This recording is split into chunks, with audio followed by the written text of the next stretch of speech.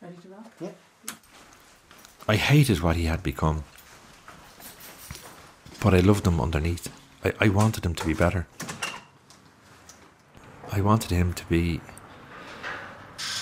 like the rest of the children in the neighbourhood, going to school or had a job and were planning their future, buying their first car or whatever it might have been. And he had none of that, and I couldn't see him having any of that, and that was destroying me as well. Even the atmosphere when you walk into the house, you know, it was like a stale atmosphere, you know. You just didn't want to be, well, I didn't want to be there. Mad thinking, you know, I want to get out and go on the drink to show them, you know, to hurt them, to let them see how much they hurt me. Thanks to God I didn't, you know, because it would have been an extra burden on my wife, you know.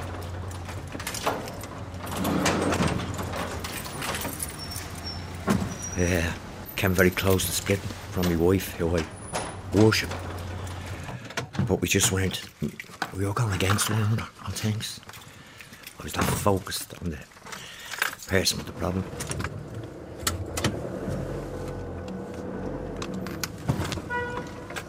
I thought drugs would never happen to us.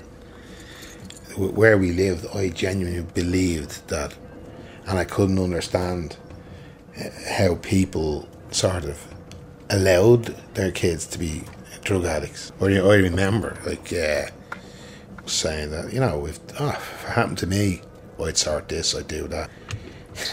It was the biggest eye-opener to think that, you know, you couldn't do that. And then when it happened to me, I felt such guilt and shame. This is the story of 4 men, Jimmy, Paul, Mousey and John.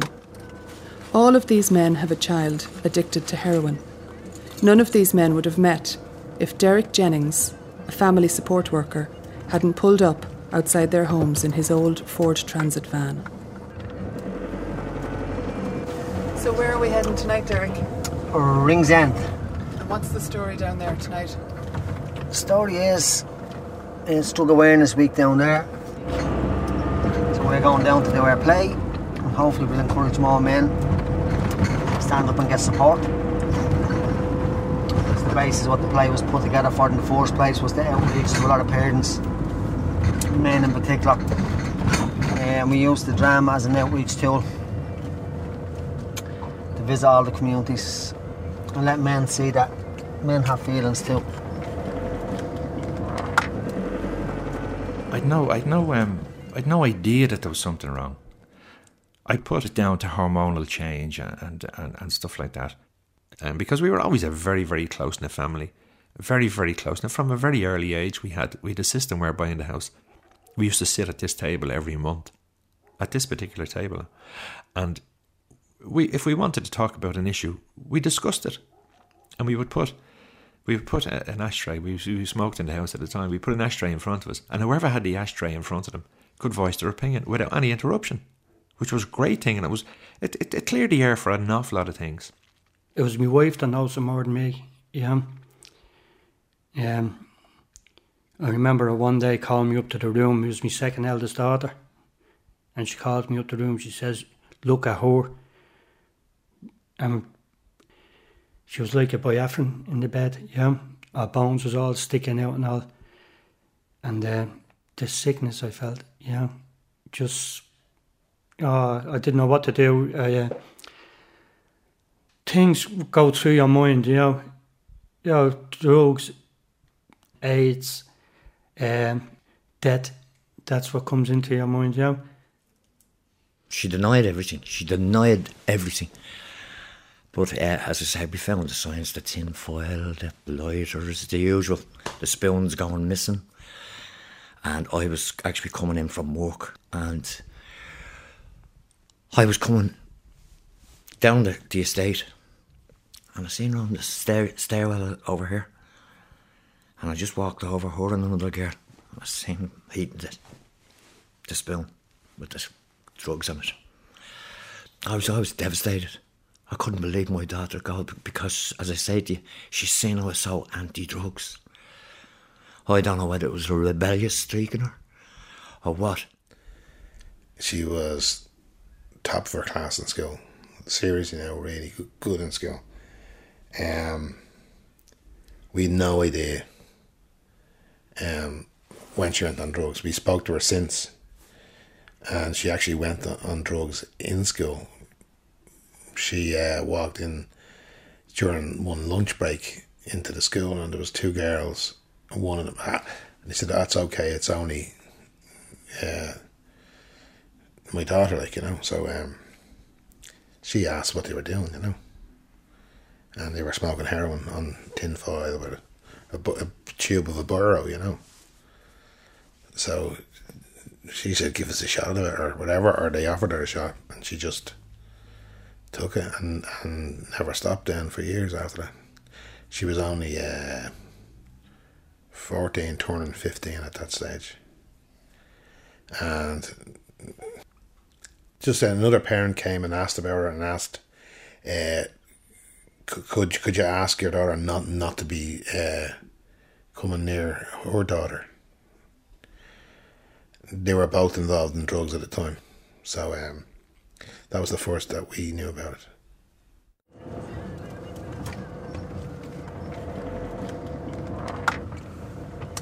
Play came about probably 4.5, 5 years ago. We were looking at ways of doing some outreach and to raise the awareness of father support, because not enough men were engaging in services. We held a seminar in Osmond House in Mountjoy Square.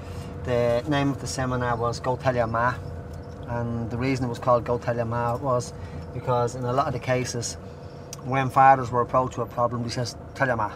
I don't know, tell your ma. We had a couple of workshops, and some of the ideas that come up out of the workshop was, you know, put on the back of a beer mat, or do a piece of drama and go around all the community centres. So I went back and asked the group, would you be interested in doing a piece of drama? And they nearly fainted. They actually thought I was on drugs. And one of the ways for it to succeed was I was actually going to take part in it myself. And I said, look, I'll do it with you. Like, I'm not asking you to do something, you know, that I wouldn't do.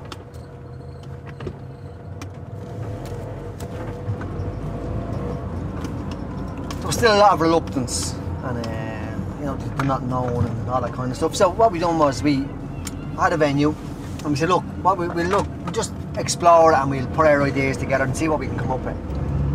So I spent the next few weeks encouraging and persuading, getting them to take part in it. So eventually we come up with a story. So I just said to Robbie, we need sort of to nail it now. Like, they're at the biting the bait, so we need to put a date on it now. So, and that's what we've done. I think it was the 29th of June 2004. Within a few months then she up and ran away from home, left school. We did everything we could, went everywhere we could, went to the police, at this stage she was 16 years of age and there was nothing they said they could do for us. We tried everything. We travelled everywhere. I brought her to Cork to my wife's brother. He said he'd take her to get her away from the drug scene. I used to travel down once a week to Cork to her, and I'd stay the weekend with her. Great for a couple of weeks. She robbed from him, made her way back to Dublin. She was on the street, she wouldn't come in because she knew she'd stolen from, that we were going to find out. So eventually she did knock at the door one night, and it was, as they say, tough love. You have to say, get yourself started. We'll be there for you. You know we'll always be there for you. I used to go around on the soup runs at night time and asked, have you seen this girl? Have you seen, you know? And got to know other users, and then eventually said, yeah, when we now find out, we'll tell her. Now, I was giving them a few bob for them to tell me, but at this stage I really thought I have to save my young one, so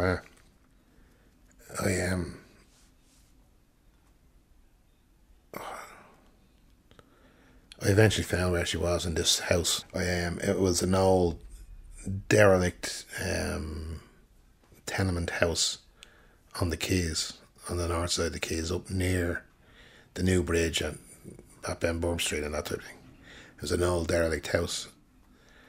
So in order to get into this house, I watched, and I could see they used to get over and down into the area, basement area, and there was some bars missing on a window, and they used to squeeze through it. And as you can see, I'm a fairly large fella, but don't ask me how, but I squeezed through these bars, right?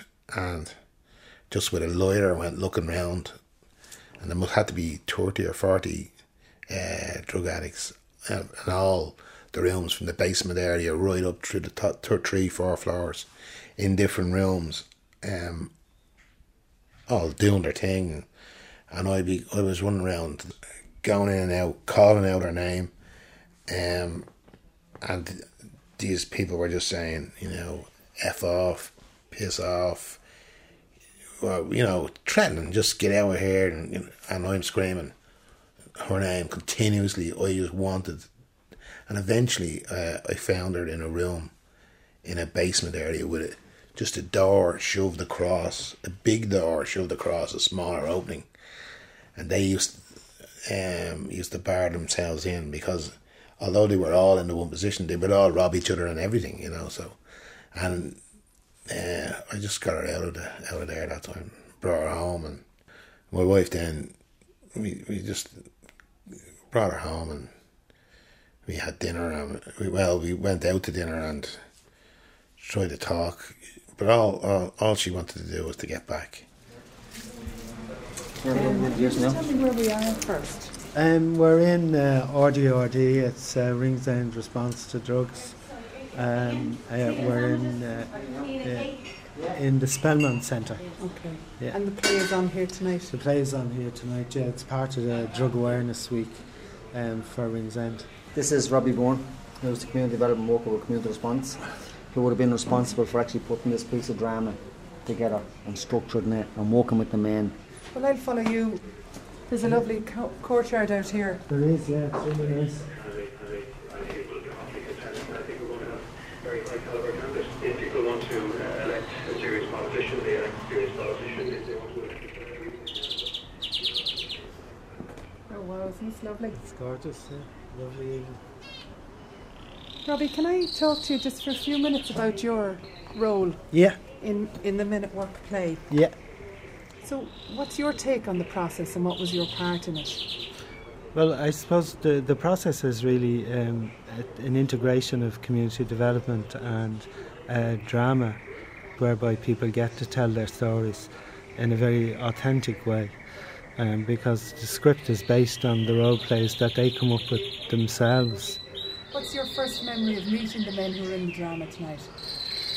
My first memory was the night Derek asked me to go out to see the Fathers of Addicts group and to talk to them about what a piece of drama would be like. And that was basically me having a chat with them in the room, taking notes on what their concerns were and explaining to them the way that I worked. I think probably with all groups of people, especially launching into drama for the first time, they're always extremely nervous.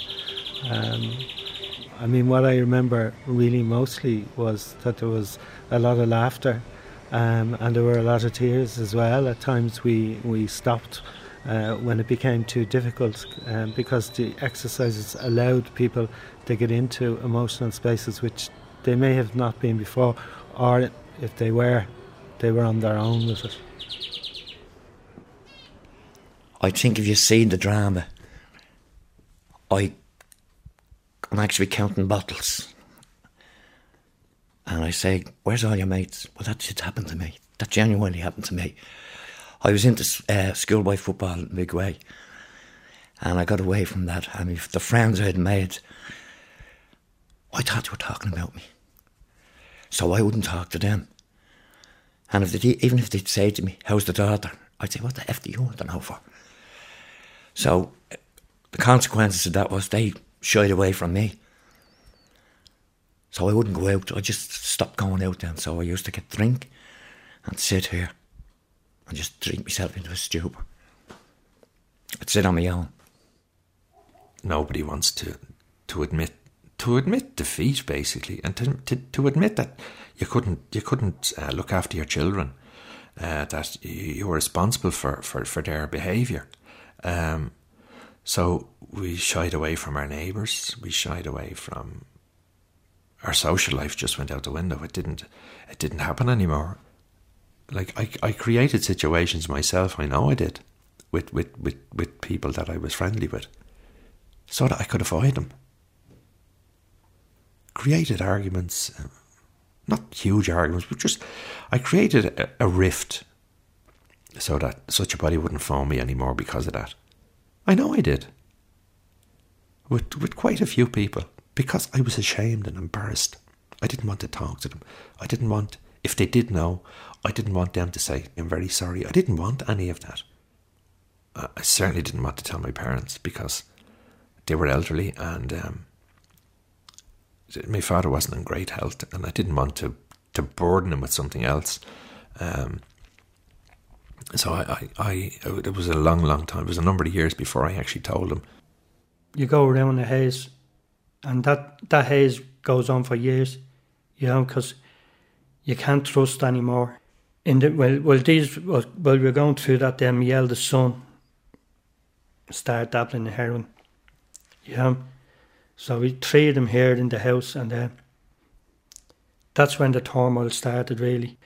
And it came to a stage when my daughter, she'd a child afterwards, you know, and she was living here, and my wife couldn't cope with what was going on.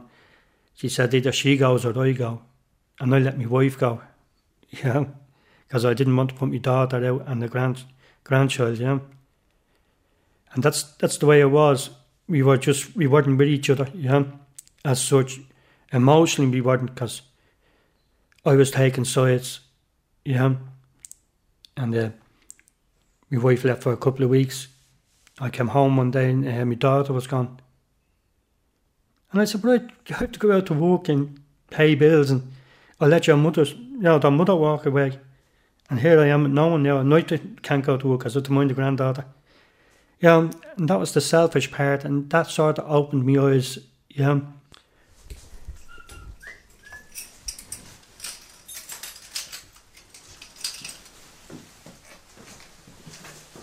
How long have you been in this flat now, Mousey? In this flat, I think we're 23 years, Susan. Gosh. Yeah. Who lives here at the moment? Myself, my wife, and me young grandson.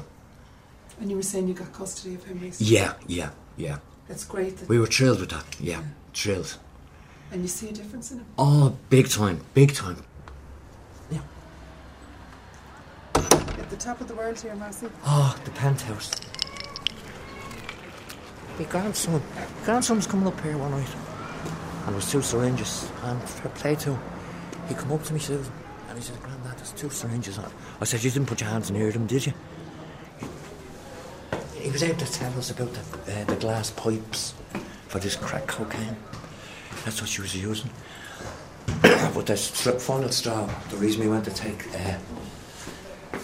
custody of him, we brought him to Spain for 3 weeks with us. We always bring him away. We're going on holidays, won't leave him now. And while we were away, my daughter stole his computer games. And he had hundreds. She sold a whole lot. His mum? His own man, yeah. And we cracked up and we heard it. Said, what? How low is she going to go? It's harmless, you wouldn't. It's the 2-legged ones, right? Huh?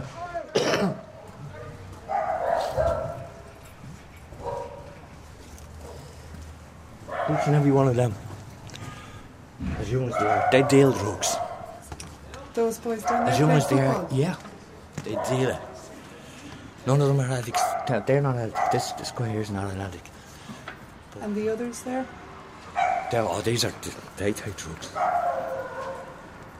As I said to you, later on there'll be maybe 20, 30, and they all gather on this corner here. That's where they gather.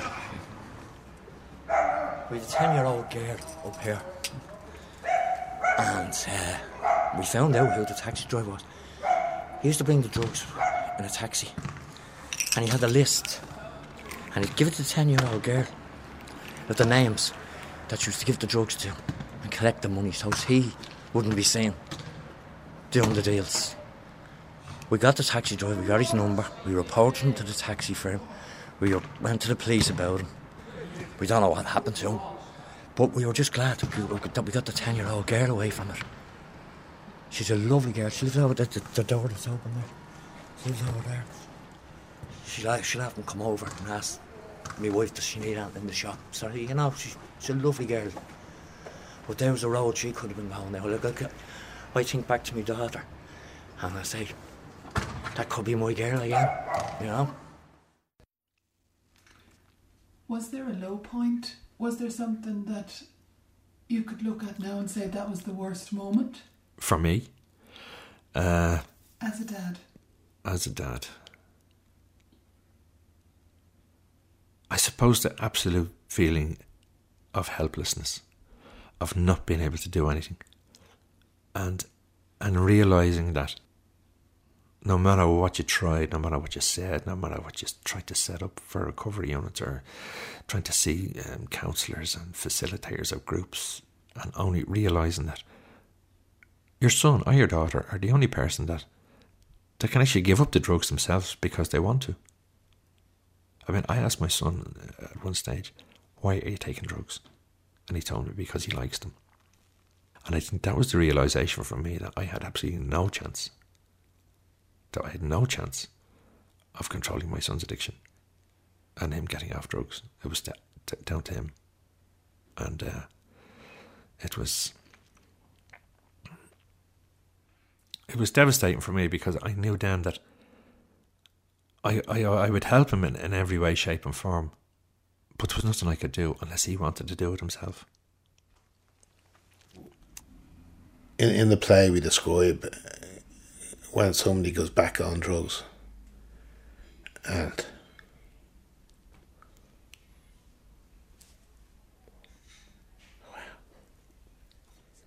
I'll just get it out anyway. It brings back memories, all right. I think when she went back on it the second time, that was the right kick in the teeth we got. That was the lowest time for us. So there's always little signs that show when they're going like on it, and you're trying to ignore them, you know. Might be something might go missing or something, and you're hoping that it's not the same thing starting over again. That comes out a lot, you know, with the lads in the group. You know, they'd say, geez, I couldn't find my camera. And, you know, something like that you might use every few months, looking for the camera to go away for a weekend, and all of a sudden you can't find the camera. And then that might be a pointer to any other things are going as well. And then they all start adding up to the kid being back on the gear again, you know.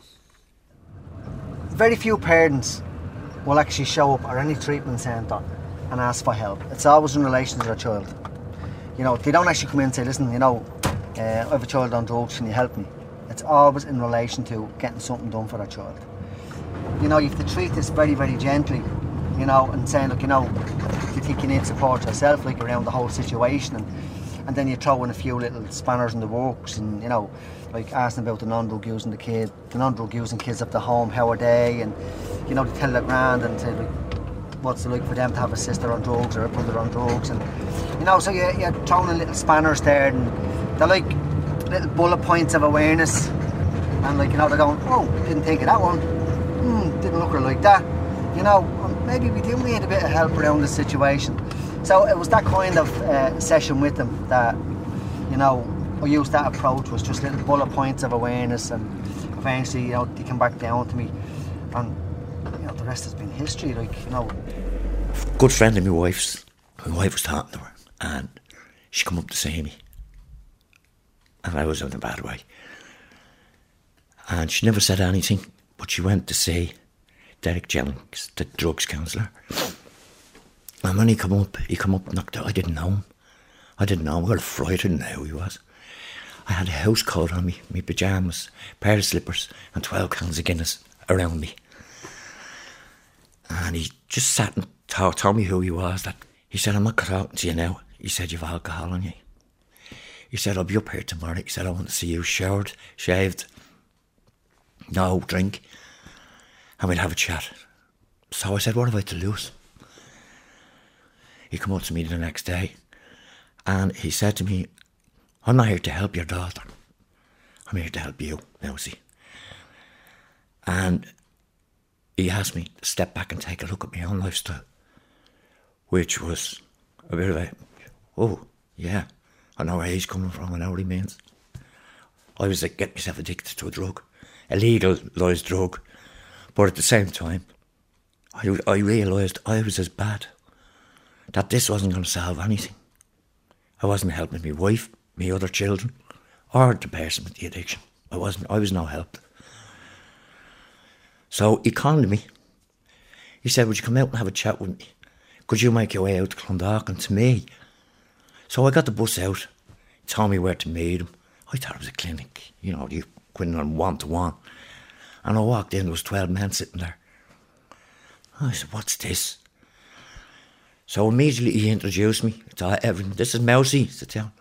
Well, they started talking football and different things. Then eventually Derek would turn and he'd possibly say, well, Mousey, how'd your weekend go? And it was such a relaxed feeling.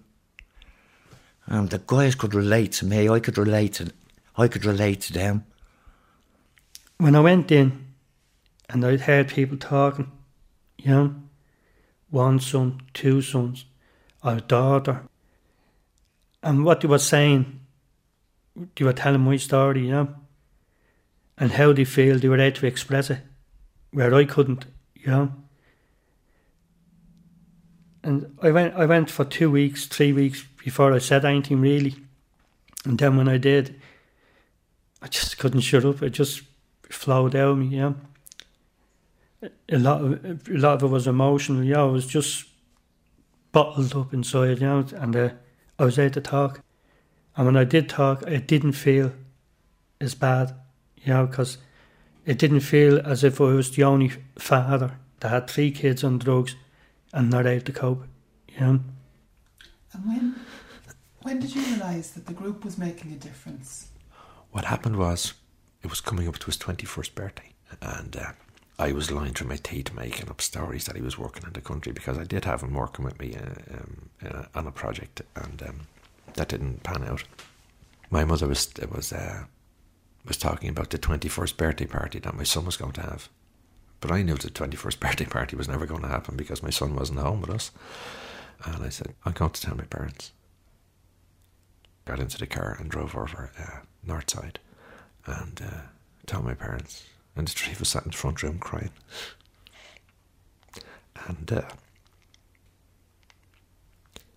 the weight that was lifted off my shoulders. What did they say? They hugged me and kissed me and told me they were there for me. There for my family. And that was when I turned everything around then. Well, everything was turned around for me as a result of that. Hey, John. How are you feeling before the play? Are you nervous? No, usually we have the crack out with the rehearsal, we mess and all. Yeah. But when it comes to stepping outside, then we were rehearsing one night, right? And we had to walk out and do this piece, right? You know, walk out, say Father. And we all come out saying, I'm a little teapot. short and stout. And Robbie went mad, you know, because at the time we were definitely trying to... we did some crazy things here. Oh, sweat his eyes. Behind that curtain we did have some crack as well. It's enjoyable, and it's, I mean... We're giving something back as well, though, you know. I think that's the way I look at it, you know. Like we get I've out often said sometimes, Jason, this is still going on. We only supposed to do this once. How long? 3 or 4 years later, and we're still doing it's it. What? It's we done in 04 and we're in 09 now. Do you know what I mean? What? Just 5 years, is it? Fair enough. Nearly 5 years, yeah. At the fathers group one night, and Derek said, well, boys, how would you feel about doing a bit of drama? And you know where we told him to go. No, we wouldn't go for it. So, after about a few months, he came back to us, and he asked us just to do the one. So, Robbie got involved then. He was a drugs counsellor, and he listened to our stories. We were all telling him what things that had happened and the whole lot. And they got together, and it is our story, because all Robbie did was tape us. And he wrote the scripts, and we'd go out every Tuesday night for 2.5 hours and rehearse. And it was wonderful, it was great. That feeling of comradeship, it was absolutely marvellous. I remember the first one we done was down in off Francis Street. And we were all terrified. But it went well. And there was actually, the 5 of us were close to tears. We just grabbed one another on stage when it was over because we were so scared. But it went so well. Marvellous feeling. It was one of the best feelings I've ever had, because I didn't realise that they were so scared. And I was I was scared, but they were the same. It's the next best thing to a miracle, to get 5 men to get up on stage and talk about their lives, talk about their feelings, their issues, the way they cried, the way they neglected the non-drug using kids at the home, the way they neglected their partners, the way they weren't men. They were men, but they never took the role of being a man and shared the responsibilities within a home. They didn't do that. They worked late, they went to the pub, they come in giving out hell, get that junkie out of the house, and you're always the same. Only for you he's like this and this and that. And they never took the role on, and I think the group, has given them a lot of responsibility to stand up and own the responsibilities. And to be fairness, I haven't let them away with much in challenging their behaviour throughout, the process of them being in the support group. Sometimes they've, done the blame game, but I've always made them stand up and take responsibility for what they're responsible for, without shifting the blame to their partner, or going drinking because their son is on drugs. If their son is using a substance to help him cope with what's going on for him, why are they doing the same? And like you'll hear, I'm working all week and I'm doing this and I'm doing that, and I just kept putting it straight back on their laps. If you don't have the tools to fix a car, you're never going to fix it. And if you don't have the tools, to cope with a situation, it's very hard to cope with, So like they didn't know how to cope. They thought by coping the way they are as men, these big, strong, angry, tough men would solve the problem. It didn't work. And it doesn't work.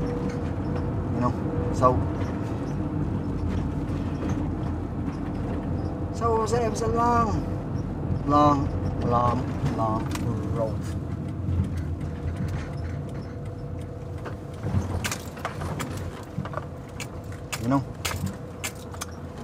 And we are now arriving at the Spellman Centre in Ringsend to do Men at Work.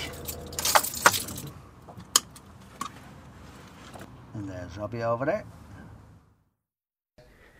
I hated my kids for being on drugs. I hated them, I couldn't look at them, I couldn't stand them. And still I couldn't understand why I had all this emotion and feelings for them.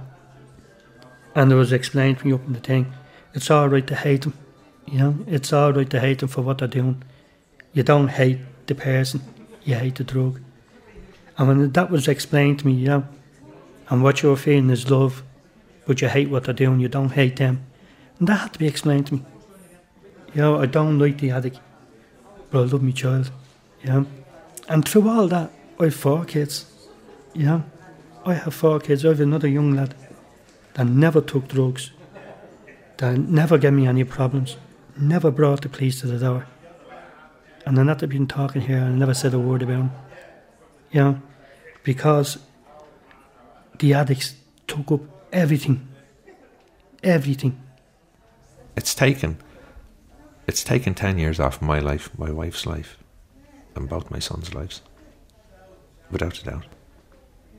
Last summer we became grandparents for the first time, which we're over the moon with, and everything is good at the moment, touch wood, and all I can hope for is that it remains that way. But my God, it was the best con job that was ever done. For me, my wife, and my other two children. Because my daughter turned one night and said, I was in the bedroom getting changed and she didn't realise I was in here. This is my youngest girl. I was going to the group about 6 weeks at this stage. And she said, Mum, isn't it great to have my real dad back again? And that was the best thing that could have been said to me. That was wonderful for me. I come out and I just hugged her. Because I'd missed out. My relationship with her, she's a diamond. Good evening, ladies and gentlemen. You're all very welcome. The reason we're doing this piece of drama is to outreach to fathers and to families who are affected by drug use. So we'll forward ahead and enjoy. Derek told me once, one of the lads said, Jay, isn't it all the same? Isn't it lucky that our kids went on drugs? So Derek says, how do you make that out? He says, well, if they hadn't gone on drugs, none of us would have met. You know, which is true as well. The Mousey, I've often been driving through my estate, you know, coming up to the house and seeing the door and just wishing it disappear, or I could disappear, because I wouldn't know what to expect when I walked into the house. I just didn't want to be there. You know, Takes over your whole fucking life, Mouse. It certainly does, it consumes you. Sometimes you don't even get to your fucking hall door. You go elsewhere, you know. Maybe a lot of men go to pub, we don't know. I know one thing, Mousey, when you come in here tonight you said you weren't going to talk. now you won't shut fucking up. I didn't think it'd be this easy. I feel very relaxed. You've taken the first step. It's the first day for the rest of your life. Look you! Men at work!